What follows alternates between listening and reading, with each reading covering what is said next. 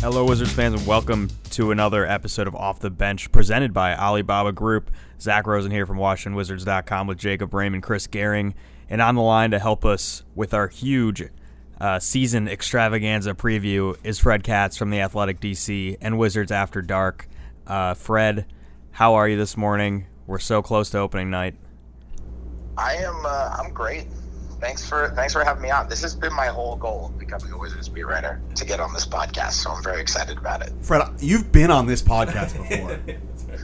I know. I went on it, and I was like, you know what? I got to make sure I stay around another year, because that was the most rewarding experience of my life. Fred, I'm also going to be honest. You can come on this podcast exactly as frequently as you would like. Do you want to host the podcast? No, I think once is fine. Okay. We'll start at one, and we'll go from there. Well, Fred, you've been around this team now a year plus, going through training camp and preseason.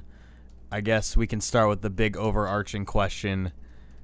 What are your expectations this season? And I know you've written a lot about, the culture, the leadership of Bradley Beal and all that. So in a nutshell, what are you kind of looking at this year? I think everybody in the organization talks about it. Scott Brooks has talked about it. Tommy Shepard has really been very open about it. Even Bradley Beal has talked about the goals for this year are not necessarily a certain number of wins, a certain number of losses. And I've always thought that was a really interesting contrast to how unbelievably results-based they were as recent as last year. Right before training camp, you had Ted Leonsis coming out and saying the goal was 50 wins, and obviously completely different context. This roster is not built for the 2019-20 season. It's built for years beyond that, and hopefully they can find guys who they can develop and be good, and they can stick around. But because of that, that's what this year is about. It's about development. So what I'm looking for is, how much is Bradley Beal, or not even how much is Bradley Beal invested, because obviously he's invested. He just extended. You don't extend if you're not invested. But in what ways is Bradley Beal showing his investment in the younger guys and in the organization? How is he leading? Which of the young guys who aren't necessarily big names, not the Thomas Bryants, not the Rui Hachimuras, not the Troy Browns, not the first-round picks or the guys who got big deals, but, Justin Robinson or Mo Wagner, who actually is a first-round pick, but, didn't have a good year as a rookie in Los Angeles. Those guys, Isaac Bonga, those guys who the Wizards kind of picked up basically for free, right? I mean, they gave up literally the least you are allowed to give up in a deal for the Lakers guys in order to get them, because the Lakers were just trying to offload money. Those guys, are any of those going to hit? Because if some of those start to hit and they show that they can pick up guys who might have been in the G League last year or whatever it was, and you can have a 25% hit rate on those guys, like all of a sudden you're starting to form some sort of an organizational identity. And I think that's kind of the overarching theme. Like, what is the organizational identity going to be? I know they want it to be. They want to be smart. They want to be crafty. They want to be prodding. They want to be reasonable. They want to be analytics-based. Tommy Shepard always says we're character-driven and we're data-driven, right? And that's what they want to be. And I believe that's what they're trying to be. But, let's see. I'm so curious to see how it's all going to pan out, how they're going to get there, and, if they get there. Because a lot of organizations want to be data-driven and character-driven, and for whatever reason, sometimes things slide the other way. And, following that journey is going to be fascinating to me. You mentioned, a lot about how a lot of this season will come down to how the young players develop, and we know that the development of Thomas Bryant, Troy Brown, and Rui Hachimura is crazy paramount to this team's future, but finding those diamonds in the rough, so to speak, within the organization is also crazy important. Give us, if you had to pick now one or two guys this season that you, in your eminent wisdom, see developing for this team into important parts of the future. Yeah, I mean, are you saying aside from not Thomas, not Troy, not Rui? Yeah, that's tough. See, Jordan McRae, I think, is the best of the lot, like the best today of the lot. But that's because he's not 21, So that's tough. I know they like Justin Robinson a lot. I don't really have my own opinions on Justin Robinson yet because it's been 5 preseason games and that's it. But I know they like Justin Robinson a lot. And from their perspective, I'm just guessing. I haven't specifically asked that question to anyone in the organization. But I feel like if you polled like the important people, you know who the important people are. If you poll the important people with the Wizards. So Zach, Gehring, and myself. Yeah, exactly. Well, I've been convinced for a long time now that Zach is secretly running the Wizards. Interesting. Which Zach? Now we have like 12. The whole operation. Someone commented on a story that I wrote recently and said, at least your name isn't Zach like all other sports writers. I was like, somehow I feel insulted by that because you're saying the only thing that's good about me isn't Zach, but you're also insulting all sports writers named Zach. So it's really a double whammy insult. It's really good. Yeah. Also, I feel like there are lots of sports writers not named Zach. I feel like I can think of a lot right off the top of my head. Yeah. Zach Harper. Damn it. You know, Zach Randolph was the first Zach ever to play in the NBA. Yes, he was. I have his jersey because of it. Well, there you go. He was literally a trailblazer, Zach. Tommy. That's the Fred Katz humor that we've all been waiting for. Yeah, it only took you 6 minutes and 38 seconds to drop a pun. Oh, it took me 1 year, 6 minutes and 38 seconds. And I will drop another one next year when I'm on this. Another Randolph nugget is that his nickname Zebo. That's what Tommy Shepard calls me, Zebo. So there's a lot of ZR Zach Randolph connections. Why doesn't he call you Zero? He just goes with Zebo. Yeah. Don't I question. mean, you and Zach Randolph really have the same body types. Oh, yeah. We're both real thick. All right, this is going off the rails. Anyway. So Justin Robinson. Guys. Yeah. My guess to that would be Justin Robinson, just because of the way that the Wizards talk about him, and I think potentially the opportunity he's going to get. You know, Isaiah Thomas has not played a lot of games the last 2 years, and if Isaiah Thomas is out for the start of the year, which is looking less and less likely. We don't know for sure, but he's back at practice now, and it's definitely possible he's back, sooner rather than later. But if he's out for the beginning of the year, misses a couple of games, Justin Robinson's going to have an opportunity because Ish Smith is literally the only guy on the roster who has experience playing point guard at an NBA level. Bongo was literally in the NBA last year, but played a couple of minutes maybe as an actual point guard most of the time. The Lakers used him as a wing, and he barely played the NBA anyway. I mean, he was almost exclusively a G League player for that entire year. He was the youngest or second youngest player in the league last year, and so the Lakers just felt he'd be best down there. I feel like it's probably going to be similar this year unless he really shows, but he's going to have an opportunity too at the beginning in all likelihood because all the threes are hurt. I think Justin Robinson, who is a rookie and Bonga's not, but is older than Bonga, I think his game looks more refined. I think he probably looks a little bit more ready. And if he capitalizes on that opportunity, like maybe that's something. The Wizards, look, not a lot of non-drafted rookies end up getting, a $250,000 guarantee right off the bat. That's the team without training camp, without everything else.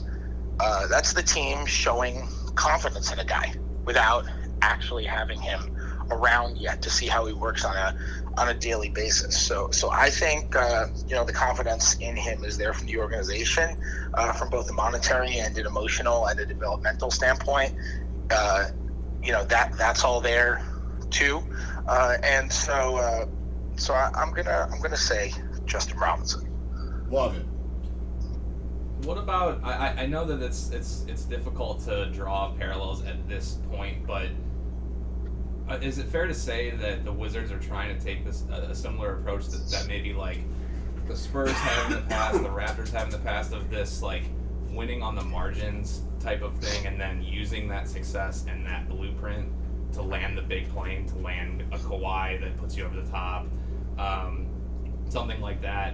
And is that something that I think that's something that we've talked about a lot in the past, but now it seems that that's kind of the road that they're really on, and it'll be very interesting to see all these guys, Mo Wagner, Isaac Bonga, if they can develop into some of those pieces that are ready-made to fit and ready if they are ever able to land somebody like that.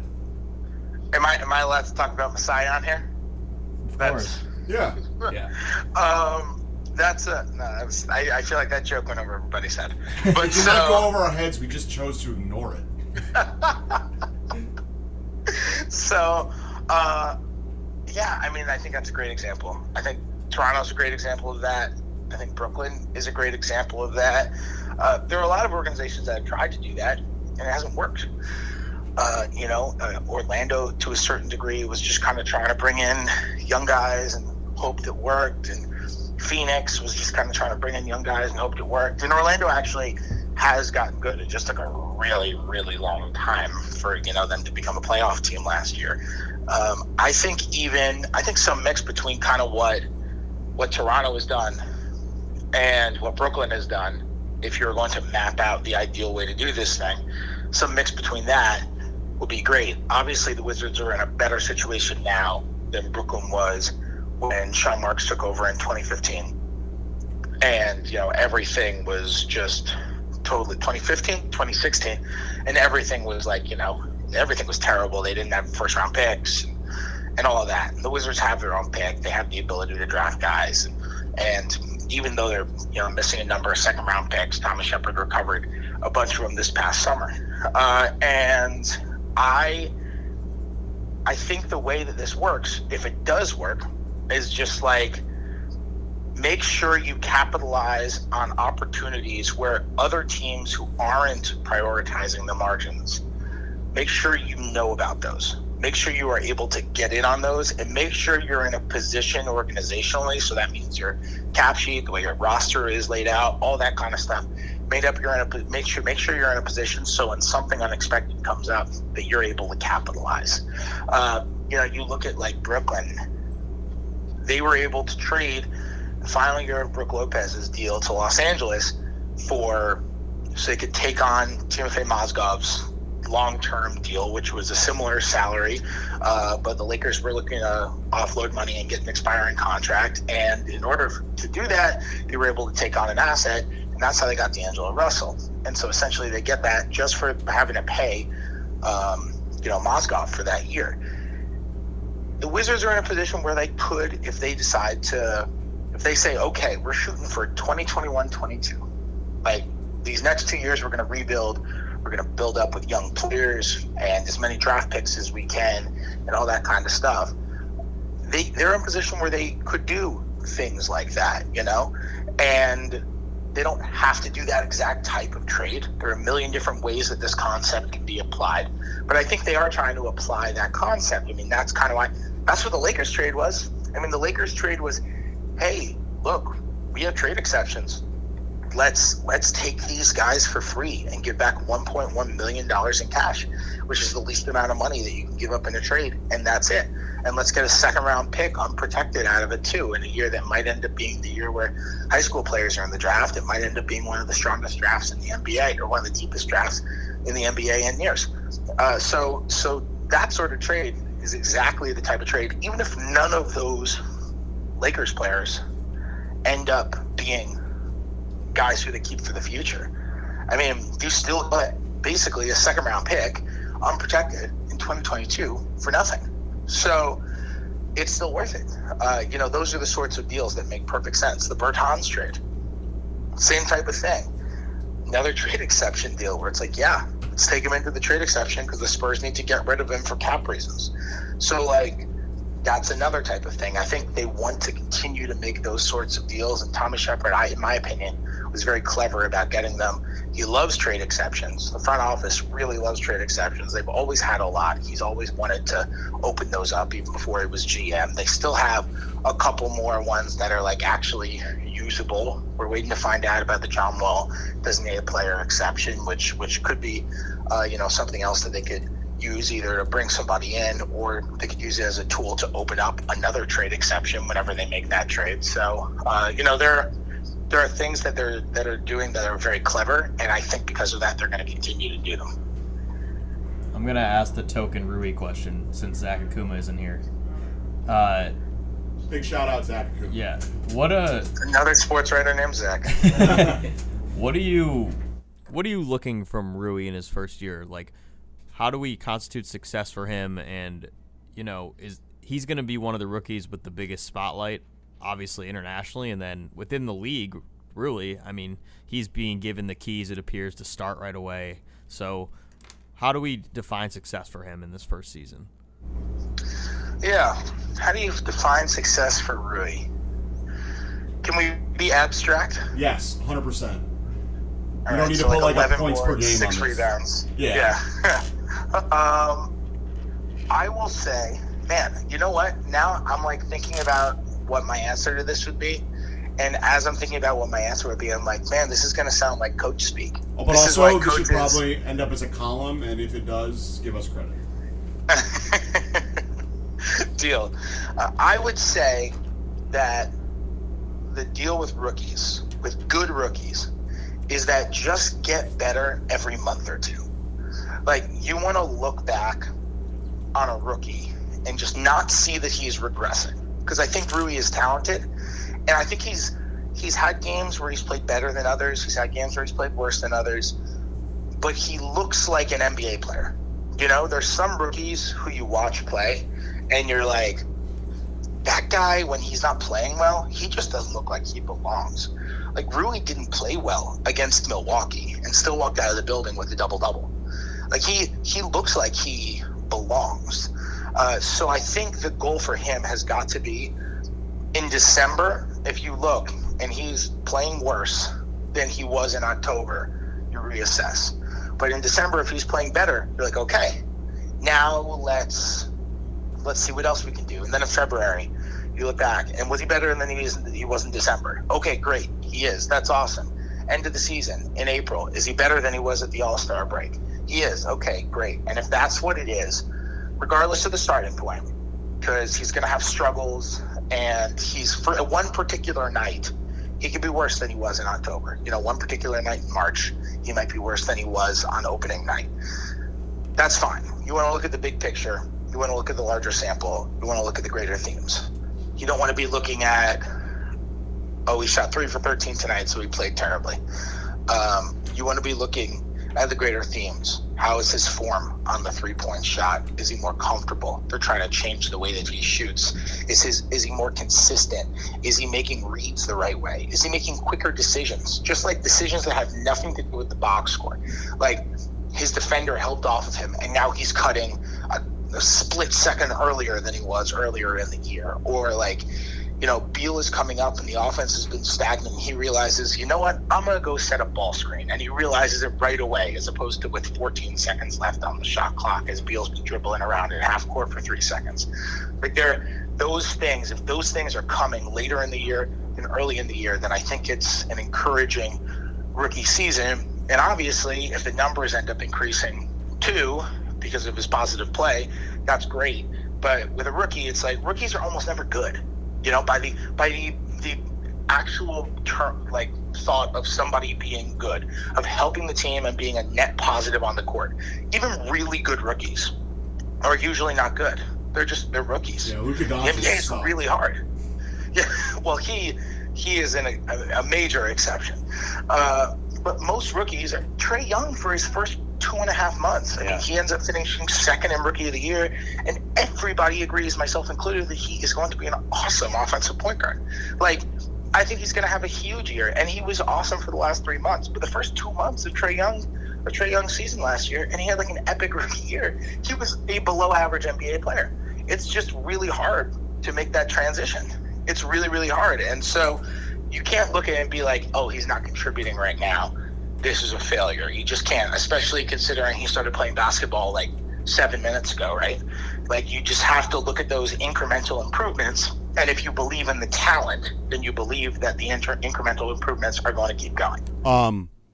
We know this season that that Bradley Beal is going to be asked to carry an extraordinarily load of this offense.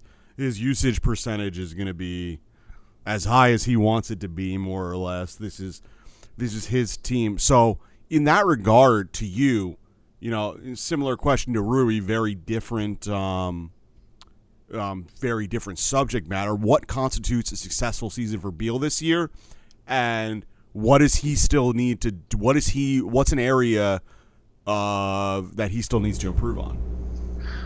I would say, in the large sense, kind of just distributing and floor generaling.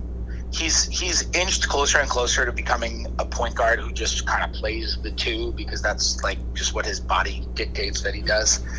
And like, you know, it's like if you're 6'5" and you shoot threes and you're a scorer, you just kind of end up being wedged into being a two. And from the way he come up and the way he came up, the way he played as a kid and in college and as a young NBA player, he was a really true two. His skill set is just becoming so versatile that he's just kind of one of those combo guards. And he basically was that last year. I think the Wizards will end up playing him at point guard more this year than they did last year. And I think his distributing can go up another level. I think that's something, I know that's something he worked on this summer. And though I think he was legitimately good at that last year, I think he can be very good at it. I don't see why not. Like, Bradley Beal's another guy where if you just look at like year to year, he gets better, especially over the last 3 or 4 when he's been healthy and he hasn't had any like medical hurdles. He's gotten better. Like, every year you come back and you can notice, especially as a facilitator, that guy is a better pick and roll player. He's a better passer. He's better at going through his reads. He's going to have to be better at figuring out double teams when he gets trapped in pick and rolls, because he likes to run pick and rolls now. And a lot of the times, 2 defenders come at him. And when 2 defenders come at him, he's got to be quicker in getting rid of the ball. Like, even just the small nuances of it, like, he's more comfortable passing to a roll man when he gets trapped than he is passing to a big man who's popping. I've spoken about that with him, and he said, yeah, you know what it is I have to get rid of the ball even quicker when it's a pop guy. I think he's also very comfortable with when he gets trapped, he likes to throw bounce passes, and it's easier to throw a bounce pass to a roll guy. Just the angle is a little bit easier than it is to a screener who was popping to the 3-point line. And so, like, even just those small things. Now he's playing with a lot of big men who shoot threes. Thomas Bryant's going to shoot threes this year. But Wagner, you know, he's going to have to, if Berton's a screen for him, that same thing. And so, like, those small nuances, he's such a great player now that the things he has to improve on are just small nuances to really tighten up and go from being like a 3rd-team All-NBA caliber to 2nd All-NBA All-NBA caliber, right? In order to do that, those are the small nuances he has to tighten up. And to me, he has the most of those as a facilitator. And that's on the offensive end. On the defensive end, I mean, I did not think he had a great defensive season last year, but so much of that is just like his offensive burden is one of the highest in the NBA, and it's going to be no different this year. So I don't know how much of the improvement on that, just like Beal, you know, he'll fall asleep off the ball sometimes and that kind of stuff. Like, but I don't know if that's just him resting off the ball because he physically can't put all of this into the court. And that's not a knock on his conditioning. He's in incredible shape. That's just how pretty much every star athlete who has to run a team by himself is like. I mean, that's just kind of what you see. You got to rest at some point, and they're going to take their lumps in those times they rest. So I don't necessarily want to add that as something to it. I think the distributing is a way more realistic thing that will happen. And my prediction is it will happen. I think he's going to be better this year. I wanted to mention, we mentioned that Troy, Rui, and Thomas are in a similar spot. Obviously, Rui's still a rookie, but they're in the situation where they're all going to be thrust into bigger roles. They are still incredibly young and have learning to do. For maybe Troy and Thomas, since we talked about Rui, what is there a number? Is there a specific statistic for each of them that they need to improve on, get better at? Is there something that you're looking for, or is it just like you mentioned when Thomas is open for 3 and Brad needs to find him? Does he just need to be able to knock down that shot a little bit more? Does he need to rebound a little bit better? Do they need to create a little bit more deflections on defense? What is there a metric or an eye test that you're kind of looking for those 2 guys as they hopefully get a full season in? Yeah, if we're going metrics for Thomas Bryant, I'm going to say Opponents shot, I believe it was 62% at the rim on shots he contested last year. And basically, of any center with basically as many opportunities as he had contesting shots at the rim, that was the third worst percentage in the league. That's not what you want to see from a guy who has a 7'5", 7'6" wingspan. And I know he knows that. One of his big things last year was when he was around the rim, he just didn't put his hands up that much.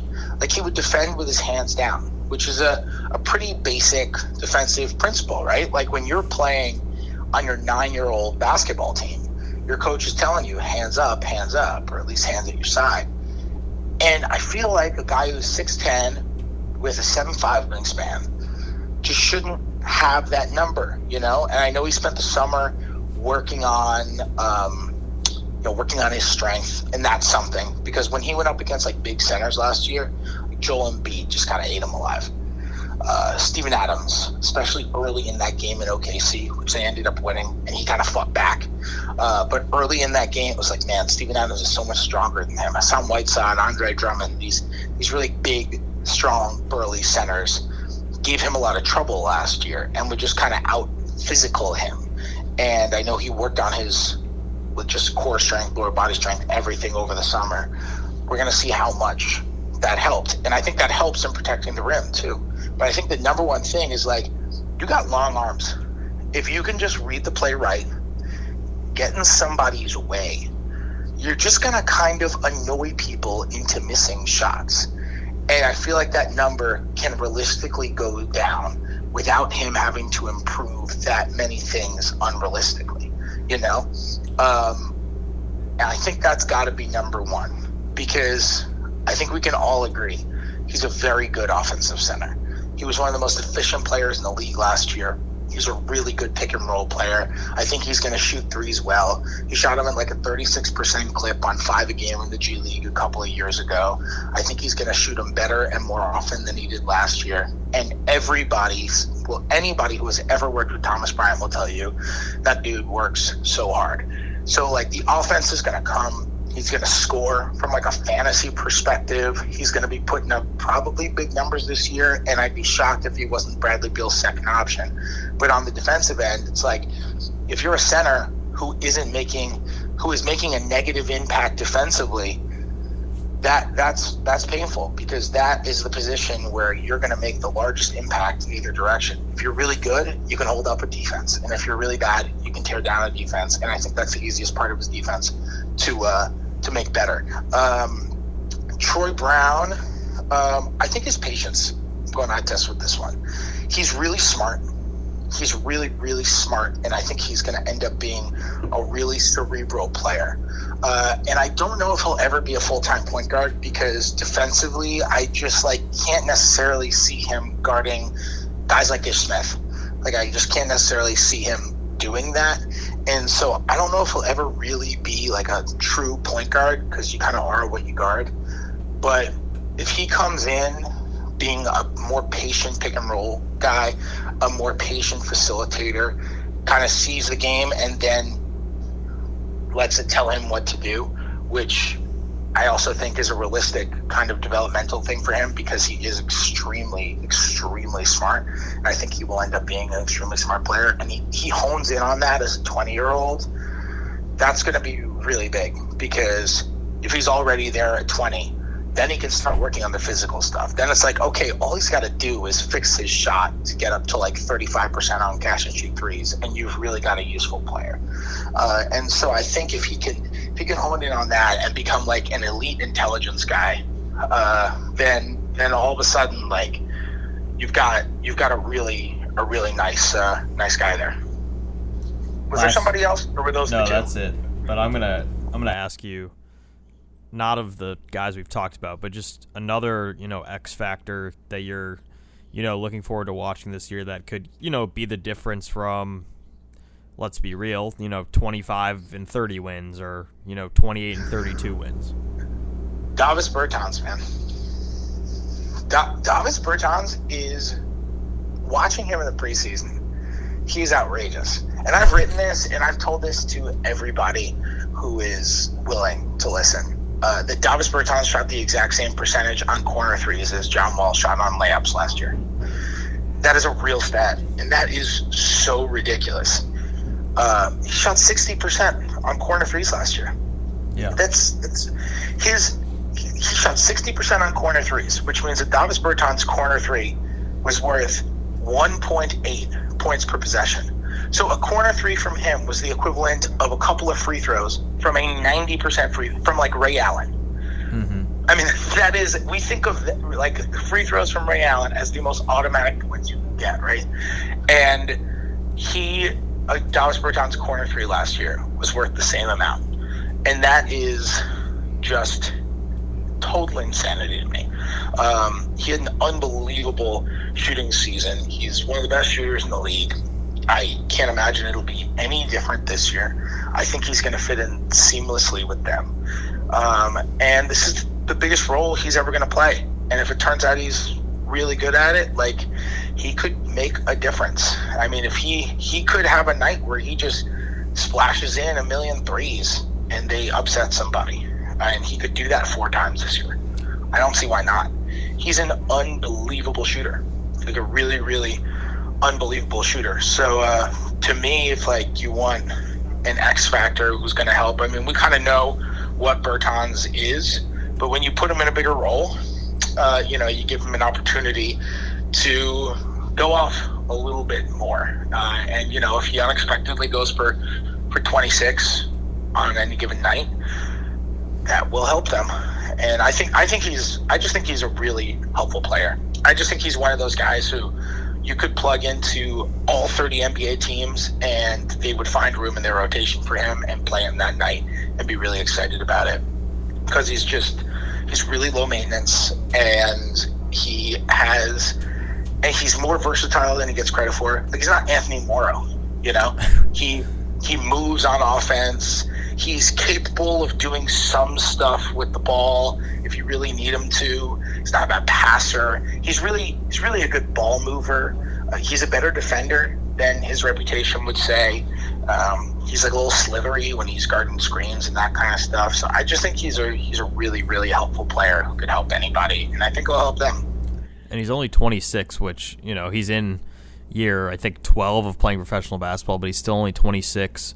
I feel like I know this is a little before you started covering the Wizards, but I'm sure you remember that when the Wizards got Bojan Bogdanovic a few years ago, he would come off the bench and hit like 6 threes and just kind of carry them some nights. And I feel like I could see Bertans doing that a few times this year. Yeah, I agree. And this is before Bogdanovic was like now he's like a really good player in Indiana. Now he's in Utah, but like last year in Indiana, he kind of jumped onto the scene, more of a two-way guy. But when he was here, he was still only really a scorer. Yeah, no, I agree. I think he's totally going to have those games. In San Antonio, it's harder to have those games because they had a really deep roster. But he was also, like, you look at the numbers, and individual plus-minus can be misleading. You got to go back and look at the film and see how they happen and all that. But every year, he is part of, like, some of the Spurs' best lineups. Mm-hmm. And when you watch the Spurs, you can see why. It's like defenses are horrified of him. They're really scared of him. You cannot help off of him. The amount of space that he creates, like, when I know he's, in all likelihood, he's going to be coming off the bench to start the year, but, we'll see who closes. It's perfectly plausible Rui starts and he closes at the beginning of the year, right? I think Scott Brooks is going to want to play him and Beal decent minutes alongside each other because, like, man, San Antonio would run these plays which were super simple. It's like DeMar DeRozan loves running off screens, like just like curls at the elbow, right? And DeMar DeRozan is more of a mid-range fiend. He doesn't shoot threes like Bradley Beal does. But he gets the ball and around that curl on a pass, and like he'll go to the basket, or maybe he'll shoot a mid-range shot, or he'll facilitate or whatever. Bertans, when he sets that screen, he's not very good at loading the guy up. He's not Steven Adams when he sets a screen there, because he's not this big burly guy. But what is really good about him setting a screen is that defenses are really, really scared of him because off of those screens, he would pop out to the three-point line, and then that makes defenders go, oh my God, I can't lose Bertans. Right. And then often you'll have two guys just following Bertans. And if that worked with DeMar DeRozan, the Spurs averaged 1.16 points per possession on plays that Bertans screened for DeMar DeRozan. Not like the two of them averaged those, the Spurs as a team. And for possession, or for perspective, like 1.16 points per possession would be, if it just like belonged to an offense for the full year, would be the best figure in the entire NBA. Like better than the Warriors, better than anybody. That's an incredible number. And I think he was a big reason for that. And if you have just those very simple actions with Bradley Beal, who also likes to come off of screens at the elbow, but who has another option than DeMar DeRozan in that he can go straight to the three-point line. Now you've got him and Bertans running to different points of the three-point line, and you've got two defenders having to follow two of the absolute best three-point shooters in the entire league. And, you know, Beal obviously is so much more than just a three-point shooter. You have to force the defense to make really quick decisions under high-stress moments. And you have to force defenders to make those types of quick decisions under high-stress moments. That's when they make mistakes. And that's when you can really capitalize and go off. So there are a lot of ways I think he's going to be able to help this team. And a lot of it is based on the fact that he's an incredible three-point shooter. But it's not just the fact that he's going to be catching the ball and shooting it into the hoop. You're making me think of in Philly, I know it's the preseason, but when him, Beal, Bryant, and Jordan McRae are on the court together, I don't think the fifth person matters, but I'm envisioning like CJ Miles. Like, that's just five guys who can score on you and just give you fits. So yeah, and they're all weapons from three and all that. McRae a little less, but he can nail the mid-range pretty easily. But I think this team, you know, offense has never been a problem. I think it's all going to matter on the defensive end, and I think they're showing, you know, progression defensively, but that'll always be the question mark, I think, you know, heading into the season. The offense is going to be there.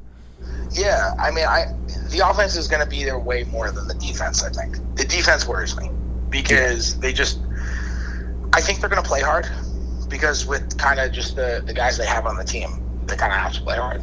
And this isn't, you know, last year's Wizards where Scott Brooks is going to come out after a game and say they have a play hard problem. I don't believe that's going to be the case. But that being said, like, I think we simplify defense too much.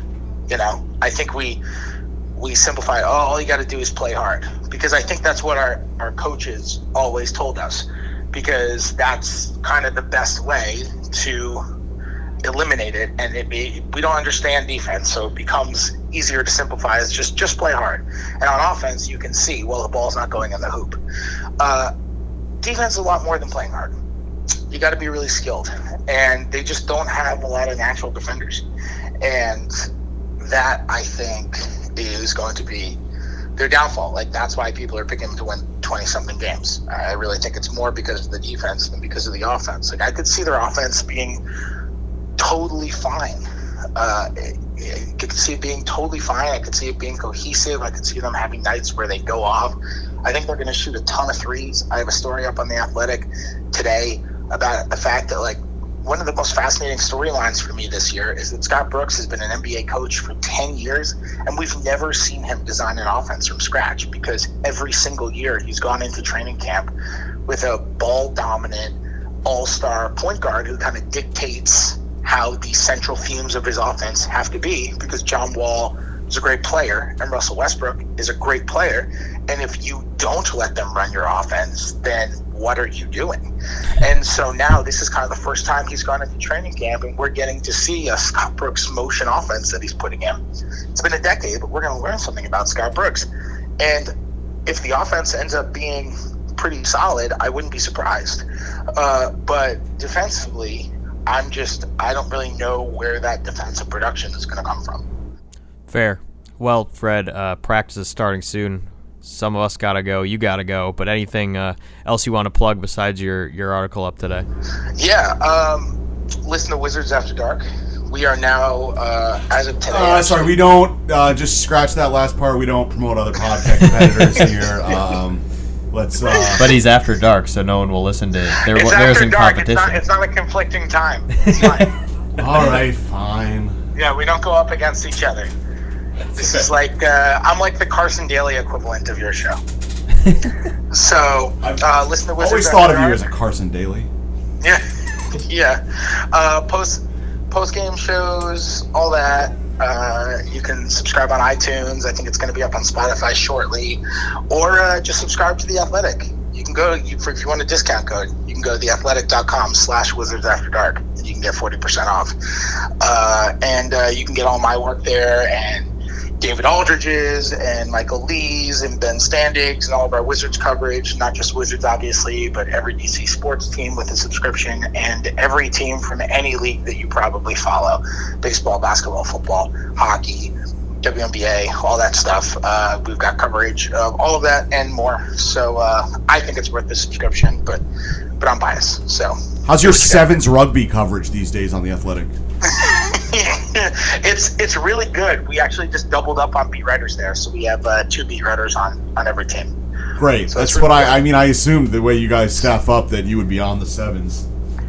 Yeah. Oh, 100%. Actually, with the 7 specifically, we're hiring like a third freelance guy. Good. Just to Yeah, concentrate Jacob's on, looking for just a to job, concentrate so. on I know the I'm 7. a big sevens rugby guy. I totally know that you have 7 people on the field at a time for sevens Yeah. rugby.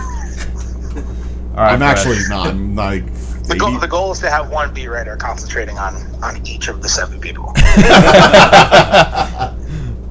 All right, Fred. Well, we'll catch up with you later this season. We appreciate you coming on. Thanks, Fred. Yeah. Thank you. Thanks, guys.